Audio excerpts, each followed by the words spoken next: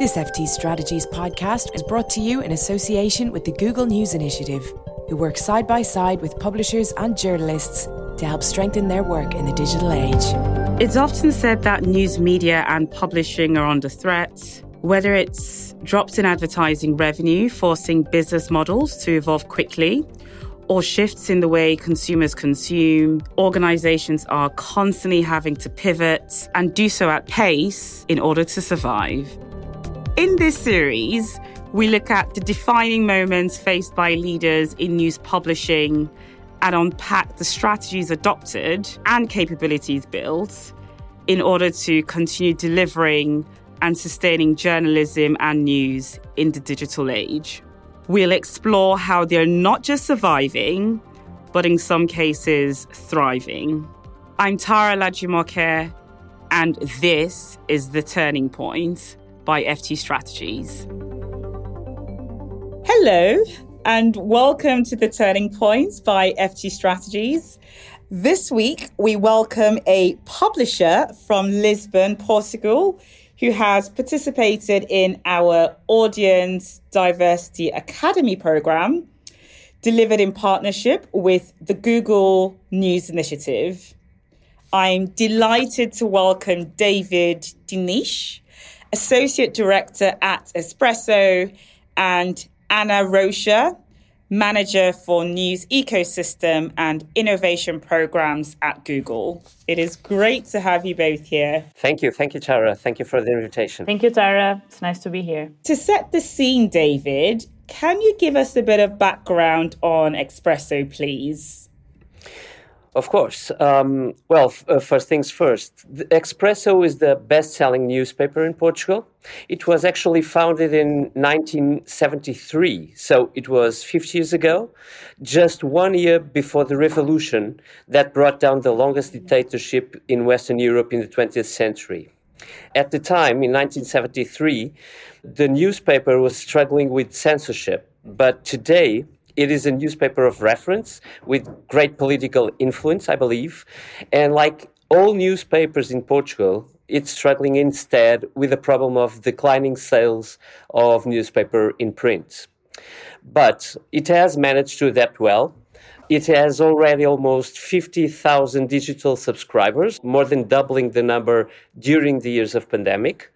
And its paper version still sells more than 40,000 copies on newsstands every week, but it's increasingly a daily information brand by now. Fascinating history. It's amazing to see how much history and change is built into the legacy, if you will, of the institution. Thank you for sharing that. And can you tell us what encouraged your team to apply to the Audience Diversity Academy program? Well, actually, many things, Sarah, but I could tell you that being a newspaper with a long history in the media in Portugal, the truth is that Expresso has a long way to go in adapting to a digital journalism. It's not an easy quest for a journal that was brought to life so long ago. Even harder when we realize that the potentialities that the digital era brings to journalism can multiply every year, every month, every week, actually. Our focus was mainly on the capacity to widen the audience, to diversify it, and to seek younger audiences, because our main reader is actually more than 56 years old by now. The idea of being connected with the Academy, with the FTS, seemed to us a good way to seek those paths because, of course, the FTS has a great experience on the latest decade, which we actually know well, and, of course, the credibility that the project offered. It was also, I think, the right time to do it. Thank you very much, David. That's really helpful. And as you say, the program draws on the experiences of the Financial Times, which FT Strategies is the consultancy from, which, as you say, many of the participants in these programs find really valuable to learn from an organization that has gone through a similar journey in some way and try and understand what lessons, what insights we can take from that to help them achieve their respective goals.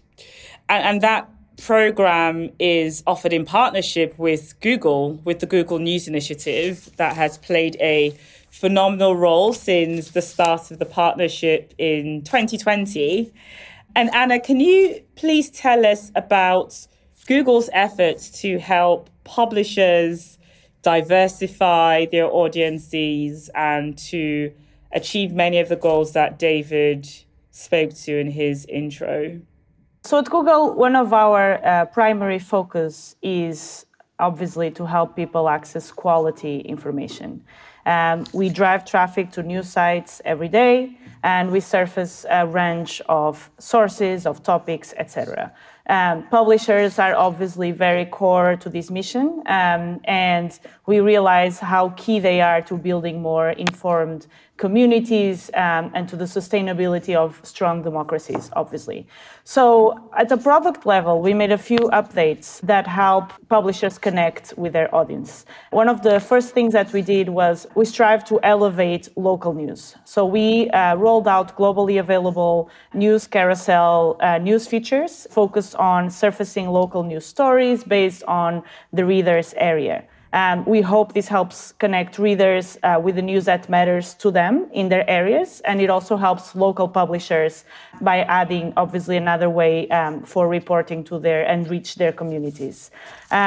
We have also been working to improve our system so that authoritative local news sources appear alongside national news. So we can help, once again, these publishers reach their relevant audiences, and these more diverse audiences reach the content that matters to them.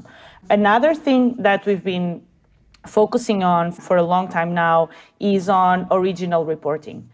We've been doing a lot of work to improve our ranking signals to help the system better recognize individual pieces of original reporting, and with that, surfacing these original reporting sources and stories more prominently on our search products and news products. Through these systems, we've been able to develop systems that help us understand if a publisher has a long history of producing original content and use this as a signal to help with their performance in our news results surfaces. And then, of course, more recently, we've been working through Google News Showcase, which we've already launched in 21 different countries, including Portugal, which is basically a licensing program for news publishers that provides a customizable space in our news content products for them to showcase and highlight the content that they believe their readers want to see and connect them directly with them. From an ecosystem standpoint, my role and a lot of my colleagues' role is to make sure that our partners, both individual publishers, but also associations and other organizations we very closely work with, our role is to make sure that all of these products, the tools that are relevant and necessary to reach all types of audiences are in place and are working as intended and benefiting the entire ecosystem. Thank you, Anna. That's very helpful. I'd love to go back to David now. And David, maybe we could go back to perhaps the start of the sort of editorial journey. Can you give us a brief overview of Expresso's journey so far? You already spoke to a number of important factors linked to quite a few important moments in Portugal's history as well. But maybe just talk a bit about its editorial strategy and the evolution of that and how audience development has played a role in that journey. Well, this was actually just a weekly newspaper put on print. But in recent years, of course, Expresso has focused its entire strategy on attracting new digital subscribers. Putting aside that whole idea that success would be in the number of people visiting the website, whether that success was editorial or commercial. So 3 years ago, therefore, we changed our paywall, reinforcing our exclusive content on a daily basis. And the first steps of that strategy were very, how could I say this, instinctive. That's why we started changing about a year and a half ago with a data team creating a dashboard that would allow us to start measuring step by step the interests of the Expresso subscribers compared to the other non-usual readers. So the problem was that a year ago, Expresso was the target of a very, very violent cyber attack. Our website was down for over 2 months. Our emails were affected. Our CMS was affected also. And so was the dashboard that we have built recently. So only a few months later, were able to recover everything, but we had to start almost from scratch. So that's when we applied to the academy, actually. The fresh start came at the right time, when we wanted to take an even a bigger leap, combining a more dedicated focus on our, how can I say this, a more loyal audience with a need to bring other audiences closer to us. Goodness, cybersecurity is obviously a big theme at the moment. We've seen it in many examples recently. And it was terrible for us, actually, because we're heading pretty well to our goals. We're finally having a great dashboard to measure everything, step by step, audience by audience, text by text. It was actually in the beginning of the year, in the second day of 22, the cyber attack threw us apart. So we started going on social networks to make sure that our audience knew that we're still alive. And just a couple of months later, we were able to relaunch the website with a new design. But there were 2 terrible months. I can imagine. But that also shows a lot of resilience on your part as well to come back so quickly after such a challenging period. So congratulations on that. Thank you. Can you say a bit more about when Expresso started to view audience diversity in particular as a crucial area of focus, and what motivated a shifting in perspective? I know earlier you said, the profile of your audience was on the older end, 56 years, you said. So it seems like there was a recognition, but when did that start and why? I can say that when the pandemic started to get under control in Portugal, and of course the need for permanent information started to decrease, we realized that we would have to adapt our strategy in short notice. It is impossible, I think, in times of relative normality to attract as many subscribers as those who've joined us in those very difficult 2 years. We got more than 20,000 new subscribers by then. So a strategy dedicated only to the most loyal readers became insufficient at that time. But when we entered the unknown territory and we had to rethink many things, other than the essence of Expresso, which is obviously the credibility and the depth of its journalism, we had to rethink the editorial content, the data we need to go further, the capacity to retain the attention of new readers, even our internal organization, because our means are always pretty short for our ideas or ambitions or for all the news that are coming day by day. So that's the time when we realized that we had to stretch the way we see our own audience. That's very helpful. Anna, I'd love to come to you now to get your perspective on what you think are some of the most significant challenges facing news organizations today. You've already mentioned some interesting observations around Google's commitment to supporting the sustainability of the industry and its impact on strong democracies, for example, helping create news that matter to societies. But what do you think is probably the top, in your mind, challenge for many in the industry today?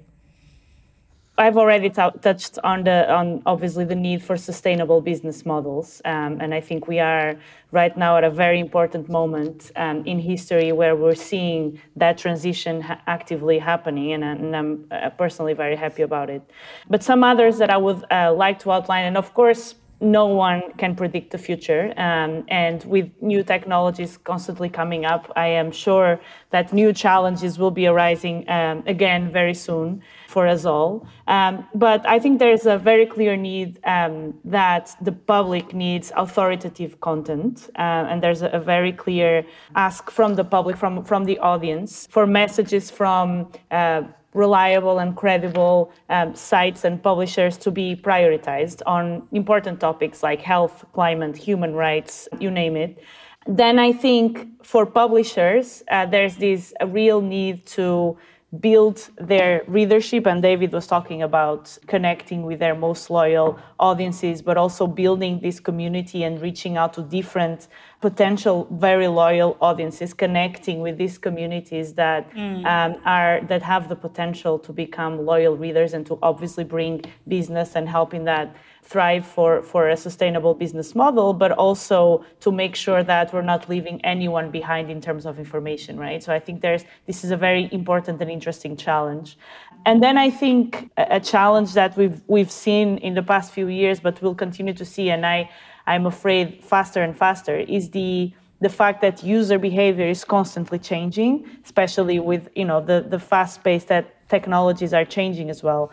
And I think those organizations, from my point of view, those organizations who are able to invest in their people and their technology will be able to maintain and build tighter feedback loops. So, one thing informs the other and the business keeps growing and the communities are more engaged. And I think that is really, really, really, really helpful. And I think, if I may say that, Expresso has been doing a great job at that with this work of connecting with new audiences without forgetting about the audience that was already there. That's a very important feedback loop that needs to be praised as well in all of this work. Indeed. Thank you, Anna, for that. And actually, I'm going to get your opinion on Expresso as a consumer, not as an industry expert. So hold that thought, but that's really helpful. Thank you. David, if I can come back to you, please. So you've talked us through the evolution of the strategy, some of the history as well. And you also at the start talked a bit about some of the things that encouraged you to apply to the program, ADA. You had a long way to go to widen and diversify your audience. Can you maybe share a bit more detail on some of the specific challenges that you wanted to address with the program? Actually, one thing that we didn't think when we applied to the program was how much we could gain concerning our own internal organization. So with this project, we have started to work in teams that bring together several departments of the newspaper, which before few crossed to think and to make decisions altogether. So this has stayed with us since the beginning of the project, because the method that the Financial Times strategies team uses with us is putting everyone in one place once or twice a week for a few hours and thinking, brainstorming with all departments involved. We have also gained some know-how. So, for instance, by realizing that more than thinking about digital first, and that's the usual expression used in Portugal concerning media or journalism, we now have to think, or should be thinking, about audience first. Better than that. We were told that we could think about audiences first. So not one audience, but more than that, because it's really possible at every step to communicate with different types of readers and do it differently, concerning which one you're talking to at each time. And we learn to measure better the data, of course, at each step, at each meeting that we had with the FTS team. We are gaining perspective and also ideas on how to adapt our dashboards to our ideas or to our challenges, to our biggest difficulties. This is in addition to the two projects themselves, of course, which we created, I think, with a lot of ambition, but whose results tend to be very, very interesting indeed. Thank you for that, David. That's very helpful and provides a very comprehensive view of this goal for diversification, where you're absolutely right. I think sometimes people see it through one of several possible lenses. It's maybe a commercial or business goal, or it's an organizational goal, or it's a societal goal even. But you're right to point out that it is quite multifaceted. And the approach that you use has to therefore also be quite holistic. I love your emphasis on cross-functional teams. And this is really a powerful way to continue to sustain the progress that you've made and getting different perspectives and skill sets together. One of the things that we focus on the program is this concept of a North Star goal. Can I ask, what was your North Star goal and what insights have you gained so far as part of that process? Well, in simple terms, we aim to increase the number of new subscriptions by 10,000 by 2025, but only from readers under 35 years old. So it's quite challenging, but I think it's a good challenge. Actually, we launched the experience with the FTS by December, and the first results came by really soon, and we didn't expect that. So when we looked at the new subscriptions in January, we had a loop. Suddenly there are plenty more young people. It could be a coincidence, but the question is, actually, when we measure the results that we have in the program, some of those results could have been brought by this project that we kept together. Congratulations. Sounds like you still have some investigation to do to understand the drivers, but that's fantastic results so far. And I'm actually going to ask for more detail on some of the experiments that you ran. But before I move on to Anna, one more question for you, David. How does that North Star goal fit within the wider strategy and goals of the organization? Mm-hmm. Well, in fact, our central goal at Expresso is to reach 60,000 digital subscribers by 2025. So the new strategy of looking at younger readers will always have to be aligned with the other strategy of keeping today's 48,000 subscribers within the Expresso. And that's why we're now launching a new project. We call it Club Expresso or Club Expresso. And that's a series of initiatives that all have the same goal.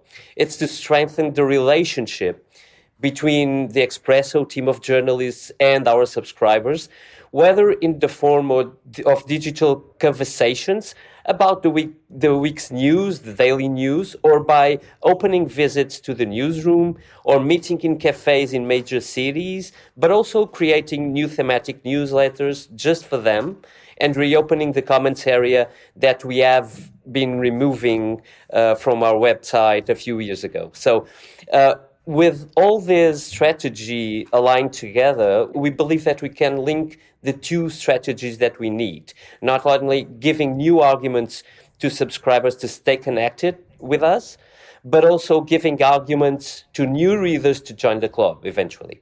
Anna, David said something really interesting around audience first, which I'm a firm believer in, and digital and data and all these other important tenets and technologies should really underpin that goal. But if I can perhaps practice a little bit of what he's preached, audience first, can you put your consumer or audience hat on for a few minutes and give us your perspective as a long-time subscriber of Expresso of how they've evolved over the years, whether it's through content or proposition? Yeah, sure. It's been very interesting to me because I am, as you said, I've been a subscriber for, I don't know, I think almost 10 years now. So it's been a long time. And when I subscribed, Expresso was precisely because of the reason that David outlined in the beginning. I was living outside of Portugal. I lived abroad for more than 10 years, having recently come back. And to me, when I was abroad, I was looking for the national and most reliable source of news that I could find in Portugal. And so Expresso came up as definitely one of those. It's the most widely known. And so to me, it made sense if I was going to subscribe one Portuguese newspaper, to be Expresso, and that's what I did. At the time, I was obviously using Expresso. I was receiving the newsletters. Basically, my goal was to get an overview of the news, what was happening in Portugal, with a very heavy political view on national issues, and I wanted to keep in touch with the country, basically. More recently, what I have seen was this very interesting transformation in terms of the way that Expresso has made me interact with the content, even before I came back to Portugal. I'm a millennial, if we want to use the generation jargon, and so I am on the audience that they are trying to reach. I'm under 35, and so I very much consume content as a millennial. I am always on the go. I care about specific issues related to, be it minorities or social issues, activism. I'm very much involved in that social scene, both in Portugal and abroad.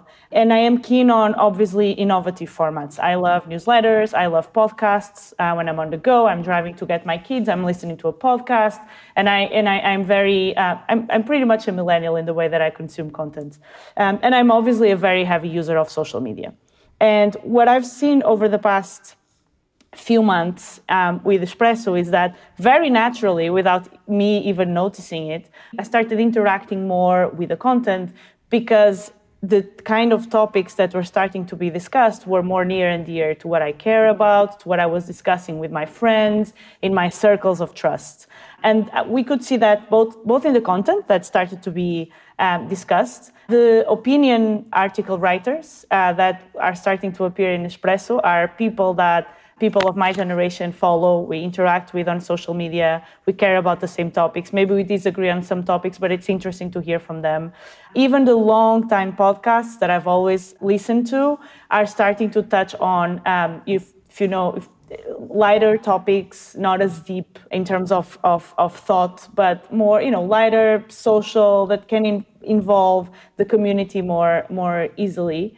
And so it just became lighter and easier to listen to. And I found myself, and I was having this conversation when we were prepping for the podcast, I just found myself much more involved with the whole Expresso experience because it attended to my needs and what I was looking for much better.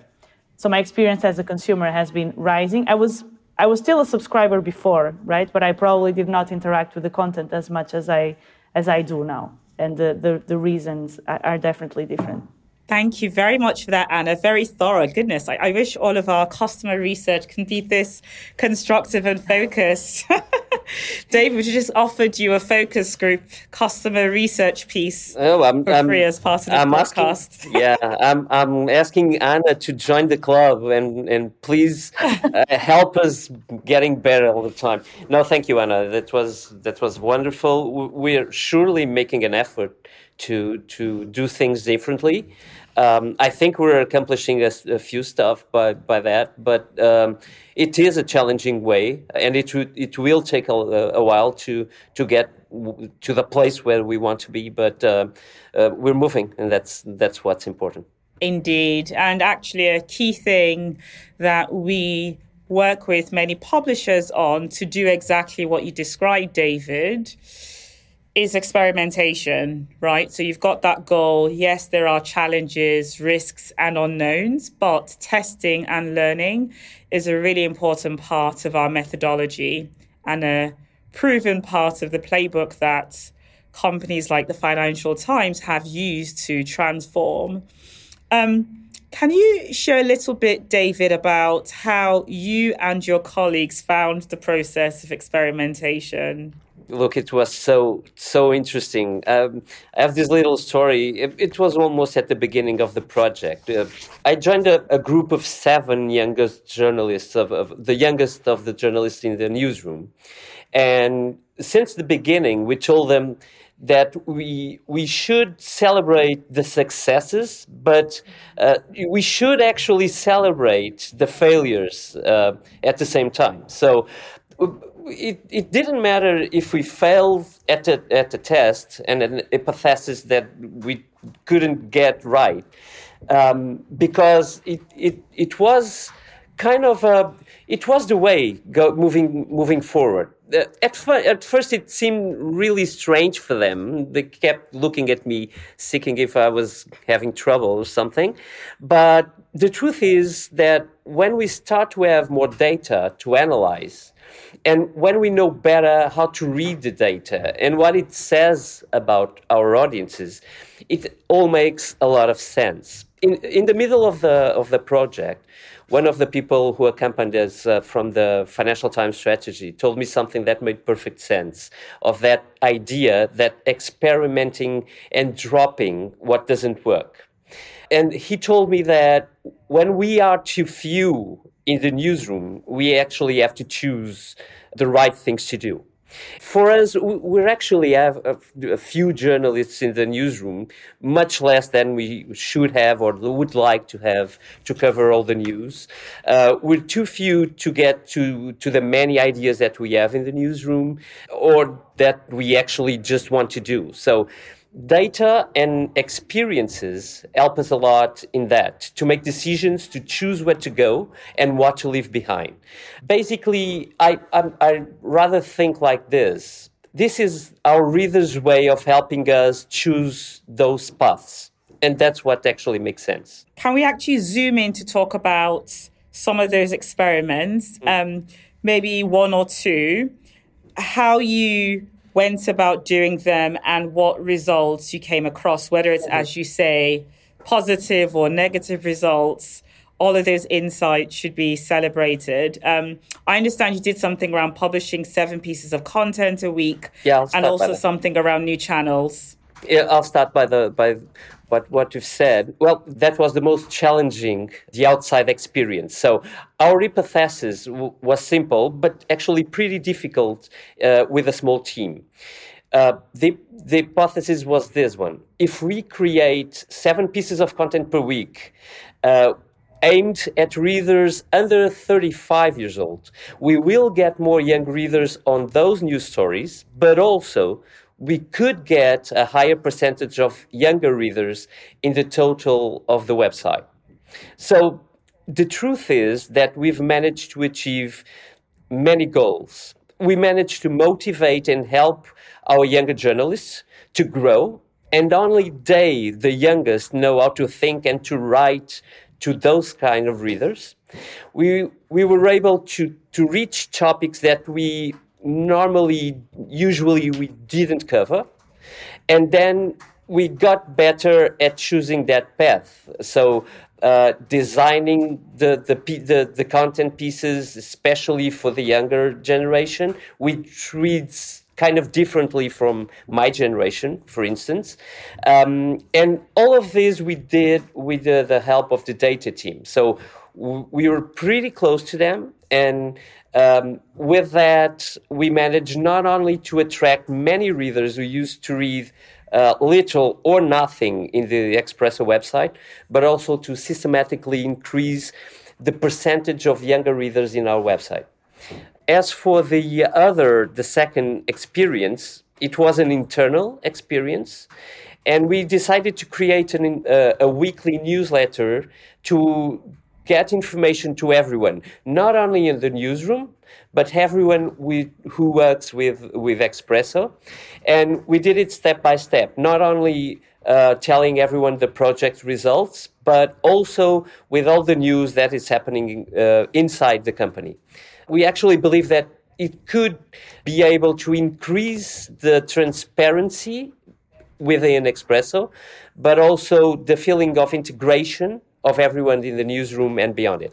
Can you talk a little bit about the second experiment? I mean, that last one was really impressive results already, but the new channels to increase data awareness?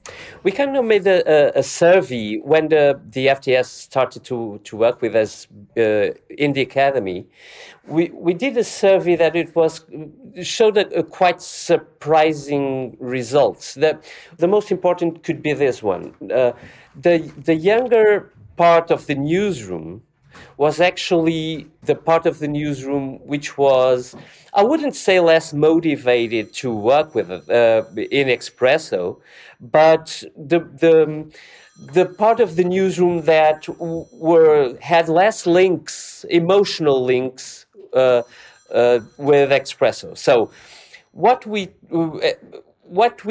found there with the survey was that they didn't feel integrated by the editors.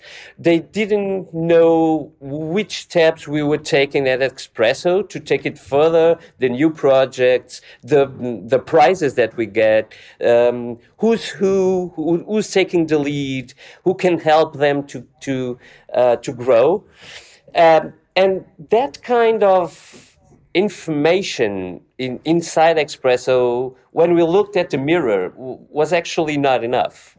So the internal newsletter was kind of an easy way out. So if we do this weekly newsletter, that was sent not just to the younger part of the newsroom, but to everyone.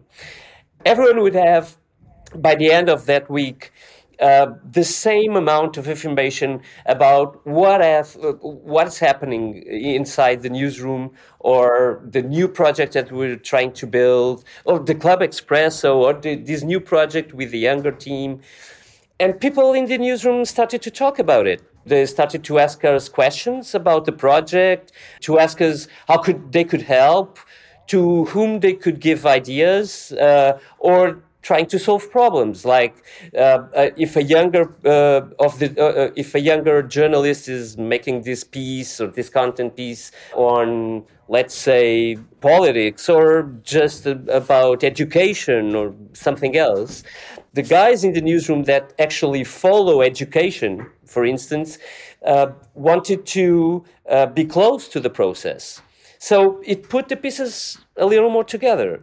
We're getting feedback, we're getting a lot more information, a lot more integration, and it feels actually really good to be helpful with a simple internal newsletter. Thank you so much, David. That's really informative and insightful. And you've touched on so many important principles around the concept of experimentation. I think the examples that you shared shows that it doesn't have to be overly complicated or costly or time-consuming. Of course, you have to give some thought and time to choosing the right experiments. But I love the fact that you're hypothesis-driven, and you built a plan. You defined the context, you designed using the right formats, and you assessed and celebrated results, whether it was successful or failed, which are actually terms that I don't like to use often, because, you know, those results that actually surprise you are just as insightful most times as the less surprising or successful, if you will. Yeah, there's one example within the first project that is really interesting, because there was 1 week when we put it a piece all together with contributions from the whole team, that was a major success within the website. It got to more than 100,000 readers, and we thought we were expecting that the quality reads and the younger generation reads was as high as we saw in the general website. But it turns out that it wasn't. So when we looked at the results on that particular week, it showed the downsize. And we had to look at the data to see that, well, actually, it wasn't quite of a failure, because what happened was that it brought more younger readers to the website, but it brought plenty more than that of the oldest readers also. So it was kind of a mixed feeling, the success, but it was really interesting, and it shows us that there is a way if you look at the data and test your experiences, and it will bring you much further than we are right now. Exactly, and it's such a relatively quick and low investment route to testing those assumptions, validating, de-risking. I think the other interesting thing that you touched on is that audience citricity, yes, that's it, reader centricity, let's say, and that data-driven approach. So the fact that you were reviewing and absorbing the data to try and understand what was happening already starts to reinforce that data-driven culture, but also one that promotes audience first, as you said.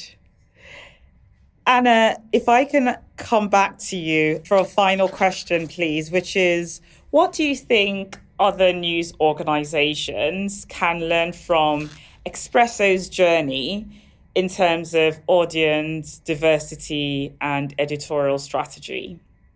All of this that David was just describing to me, it's a great example of how to answer to one of those challenges that I mentioned previously, the construction of these tighter feedback loops.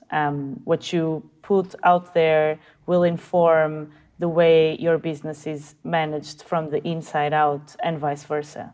All of this that Expresso has been doing, and my example as a consumer, is a great example of that, of how to build and tighten those feedback loops and use them for good. And it will not always have the expected results, as David was just saying. Doesn't mean the results are bad. And I think one very important thing is to be comfortable. It's hard. This is a very hard journey, to be comfortable with this discomfort of going out of your way, of doing things you're not used to do, of going after an audience that, frankly, you have no idea how to interact with, right? You're a traditional newspaper born in 1973 for a different generation, a different country, in a historical period that is very heavily marked by, very deep changes in our society. Absolutely. And what my parents lived in that era is fundamentally different than the world I live in nowadays, and it will be fundamentally different from the world that my children will live in 20 years. And so realizing that if you don't do that, you're jeopardizing your future, and you have to be comfortable within that discomfort of, okay, we're going to try this. We're going to be okay with failing. Maybe we're not going to get it right the first time. We're going to surround ourselves with people who have more experience in this or who can help us build this. And we're going to trust each other within our organization to try and do something different. I think that's a very big learning. It's very hard for big organizations to do these changes. But I think the ones that thrive and the ones that keep growing and the ones that survive for many decades are the ones who have this ability to reinvent themselves and to be okay being uncomfortable, right?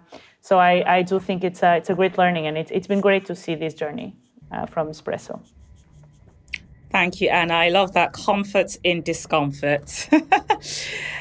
David, final word to you. What is one piece of strategic advice that you have for your peers in the industry, something perhaps that you wish you knew before your turning point at Expresso? Well, I could just quote Anna because it sounds wonderful what she said, and absolutely true. But I could say also to work together and destroy the silos. It's not only because it's more challenging and constructive, but also because it helps to better understand each other's team's difficulties and limitations. And because, I should say this on top of that, because it has a huge advantage beside this one. You can end up creating good friendships too. So it's better when we work together, better when we understand together, better when we construct the road ahead together. Just to destroy the silos and don't look behind. Love it. Very powerful points there. Break down silos, stronger together. Comfort and discomfort. Audience first. Measure the data better. Thank you both, David and Anna. That has been incredibly fascinating. Thank you for joining us on this week's episode of The Turning Point. We will be back next week with another edition of the Turning Point podcast, exploring the critical moments news publishers have faced and the new direction they forged. This FT Strategies podcast was brought to you in association with the Google News Initiative, who work side by side with publishers and journalists to help strengthen their work in the digital age.